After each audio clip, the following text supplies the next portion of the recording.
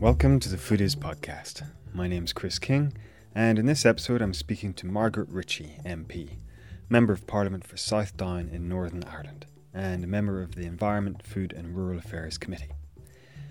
In the previous episode I'd said I would be publishing a second SOS-NI podcast, which shared the stories of the staff and volunteers, as well as the organisations they support. But it's been taking me quite a bit longer to piece that together than I'd hoped, and because I've been recording other interviews at the same time, I didn't want to delay getting them out and published any longer. So that's why you'll be listening to an interview with Margaret Ritchie instead of the SOS-NI crew, and there might be one or two more published ahead of that episode, but I will hopefully have it sorted in a few weeks' time, so do listen out for that. It's well worth listening to. So the background to this interview: I contacted Margaret after reading her conversation on Twitter with the organisation Feedback, telling about a grocer who had been told by a local official that he couldn't sell cosmetically imperfect produce.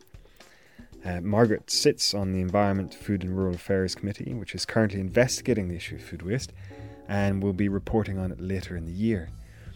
I'll put links in the show notes to the recordings of representatives of the supermarkets and others who have been giving testimony to the committee, so do be sure to check those out. The interview's brief and took place in a busy MP's cafe in the heart of the Houses of Parliament, and explores the work of the committee as well as what lies ahead and the potential for new legislation. I hope you enjoy it. My name is Margaret Ritchie. I'm the Member of Parliament for Southdown in Northern Ireland. Southdown is situated on the County Down coast of the Irish Sea, and I'm also a member of the Environment, Food and Rural Affairs Select Committee, and we're currently conducting an inquiry into food waste. Okay. And how did you get involved with that committee? Well, as a member of Parliament from Northern Ireland, I was very anxious, as were the SDLP, that the three MPs would be involved in scrutiny of Parliament work. And as part of that, in fact, the three of us are represented on three select committees. As I represent a rural constituency, in the last Parliament there was a vacancy on the Environment, Food and Rural Affairs Committee, and I was successful in securing that position, which was then replicated in this Parliament. We have conducted various inquiries right across the spectrum, whether it's in environment, whether it's in food, rural affairs like rural broadband, like farm gate prices, and this one on food waste, because members generally across party felt that there was significant food waste being largely engineered by the retailers. But it's to look at the source of that, and particularly at a time when people in many instances are having to go to food banks. You wouldn't mind just kind of explaining what powers the committee has to actually influence policy? A select committee carries out inquiries. They have powers of scrutiny, holding a minister, a Secretary of State and their suite of ministers to account on all the issues for which they have ministerial responsibility. We bring in officials, senior officials, and we bring in the ministers themselves and pursue issues in terms, and it has to relate back to the inquiry we're doing. So it is fairly accountable, because when we complete our reports, which are always independent of government, we send them to government for a response. And I take the flood report. We did get a response from government. We were looking for a czar to deal with this particular issue. We're looking for greater accessibility to the flood ray scheme in terms of insurance. And the government came back and were a bit weak in that respect. So we have gone back again, and we will be doing a further inquiry into flood management. So we do, shall we say, pin it down very clearly, and that in pinning it down, we hope to persuade and exhort and cajole government into changing policy. And do you feel that the current minister is receptive to the committee's kind of concerns and demands related to food waste? Whilst we have taken evidence from the government ministers, I think we would have to see what they would be like in relation to the actual report itself, which will be several months down the line. Right. Okay. And you can feel free to come back to me at that stage. That'd be great, yeah. During the initial exploration of the issue, you say that the things have been engineered by the retailers. Could you maybe elaborate on that a little bit? Well, I think as you're talking about the big retailers, if they, like the Tesco's, the Asda's and Sainsbury's, if they see these sort of wonky vegetables and sort of twisted carrots or twisted bananas, they're inclined to go into a different pile. But we firmly believe in the committee that these are perfectly good to eat, and it's finding a way whereby they can go into the supply chain and be used rather than being allowed to go into another heap and thereby be sent off maybe for animal swill or whatever. And that's actually how I came across yourself through a conversation with the organisation Feedback. Yeah. You were just kind of recounting a situation where a local grocer had been kind of told by a local government official that they shouldn't be selling wonky fruit or veg. Can you maybe elaborate on that? Well, one morning I was in a place you would know well, Hanlon's in Market Street in Downpatrick, where I buy my vegetables and fruit. And you can either have pre-washed carrots or you can have carrots with loads of soil straight from the earth. And I always buy the ones with loads of soil because I believe they're fresher, and whenever carrots are pre-washed they actually become stale much more quickly. And the guy who was serving me, one of the owners, said they were told by, I presume it was somebody from the Health and Safety Agency, that they shouldn't be selling soiled carrots or carrots with soil or mould on them. And I asked him why, and he was told they would not be able to distinguish if there were any blemishes on the carrots. I was totally amazed by this because for years people either grew their own carrots or else they bought them in such a fashion. My mother bought them off the market stall in Balmahinch or in Downpatrick, and in fact many other people like that, and I have continued to do that. And then if you what do they mean by blemishes? That was not defined for me. Maybe marks on the, but they're perfectly good to eat. Good and nutritious food and healthy. So I didn't fully understand that. But obviously that is a non-quantified amount of food waste because nobody has ever considered that level of food waste. And I did raise it at the committee as an area where we need to examine further.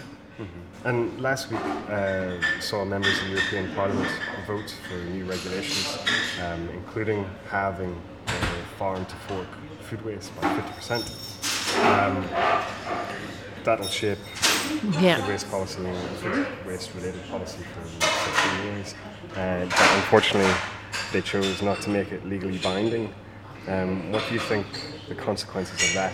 That should have been made legally binding because before we Brexit, it would have been brought in here via regulations and would have forced then the British government after, in the context of Brexit negotiations and post that, or in context of the Great Repeal Bill, to address that particular issue, because the evidence we have taken so far proves the point that many of these foods that are considered to be waste are actually not waste. They could actually be used for good quality food in lots of dishes, and in fact do help in contributing not only to our local environment but also in contributing to reducing a food bill for homes. So do you feel that the fact that these regulations are going to be voluntary, that within the UK context nothing will happen? Nothing will happen. Yes. And I think that's part of an area we need to look at in the Select Committee as well as part of our inquiry. Now, we probably, it's not within the terms of reference, but I think we have to make reference to that. Mm-hmm. Okay. And recently I was back in Ireland visiting my folks, and I engaged with an organisation called SOSNI, who their food programme is collecting food that would otherwise go to waste and redistributing it to organisations working on the front line in terms of supporting vulnerable people within the community. And they are using one van and they're self-financing, they're fundraising themselves to finance this whole project. What potential do you think there is for government support, both in Northern Ireland and the rest of the UK, for grassroots initiatives and that charitable sector to allow for redistribution? Because obviously within Italy and France and other European countries, there has been this legally binding demand on retailers or specifically supermarkets to redistribute any food that might otherwise go to waste. But that's not necessarily happening here. And I think this country, it's about 2% actually gets redistributed. Well, as a result of welfare reform changes and also because of the economic crash, we have seen the emergence of food banks. And in areas of my own constituency, I know of at least 3, by and large church-based, but also community activism on the ground, and people, by and large, it's non-perishable food they bring in, packets of food or boxes or else tins. I would think there is a case for bringing to that these wonky vegetables and fruit, because apart from the fact that they're nutritious, it would be a good use of food that has been discarded by supermarkets. Now, I do know that supermarkets do invest in corporate responsibility, and you take Sainsbury's, they have now got a pilot project for dealing with food waste at Swadlincote in Derbyshire. I would like to think that could be extended to other parts of Britain and Northern Ireland, where they have a significant number of stores. I do know that Tesco and Asda have corporate responsibility, and they actually, in the case of Tesco, operates about twice a year their food share scheme. Not only should that be for non-perishable goods, they should extend it to the fruit and vegetables as well.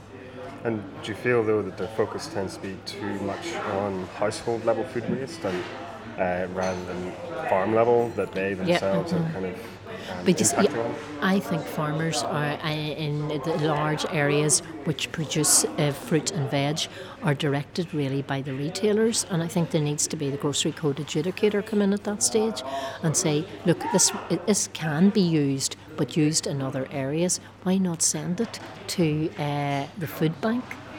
And also, otherwise it's just going to go to waste and it's going to be decomposed, and it could be used for much better purposes and bring help and benefit to a community. But the adjudicator, do they have? They don't have those powers, and I think that's where we need to look. And BES needs, the Business and Energy Department here, needs to look really at reviewing the role of the Grocery Code Adjudicator and also giving them more powers to do that. And do you think with this current government that's likely to happen? Probably not, but and that's where we, as a committee, working with the BES committee, could have a further exhortation and push there, because politics is about the art of the possible, it's about persuasion, it's about scrutiny of government departments, but forcing them along a line that brings better service and delivery to the consumer. Well, thank you very much. No problem. It. Cheers. Thanks for listening to this episode of the Food Is podcast. I hope you enjoyed it, and do be sure to subscribe via iTunes or SoundCloud to receive future episodes, which I hope will include another interview with Margaret once the committee's report is published. Future podcasts include Food for Soul in Italy, Alicia Catering here in London, and WWF in the USA. If you're involved in any way with the issue of food waste in London or beyond, please get in touch and we can organise an interview, in person or via Skype, or featured on the site in some other way. You can get in touch with me via the Food Is website, foodis.org.uk, or email me at chris@foodis.org.uk. Take care, and thanks again for listening.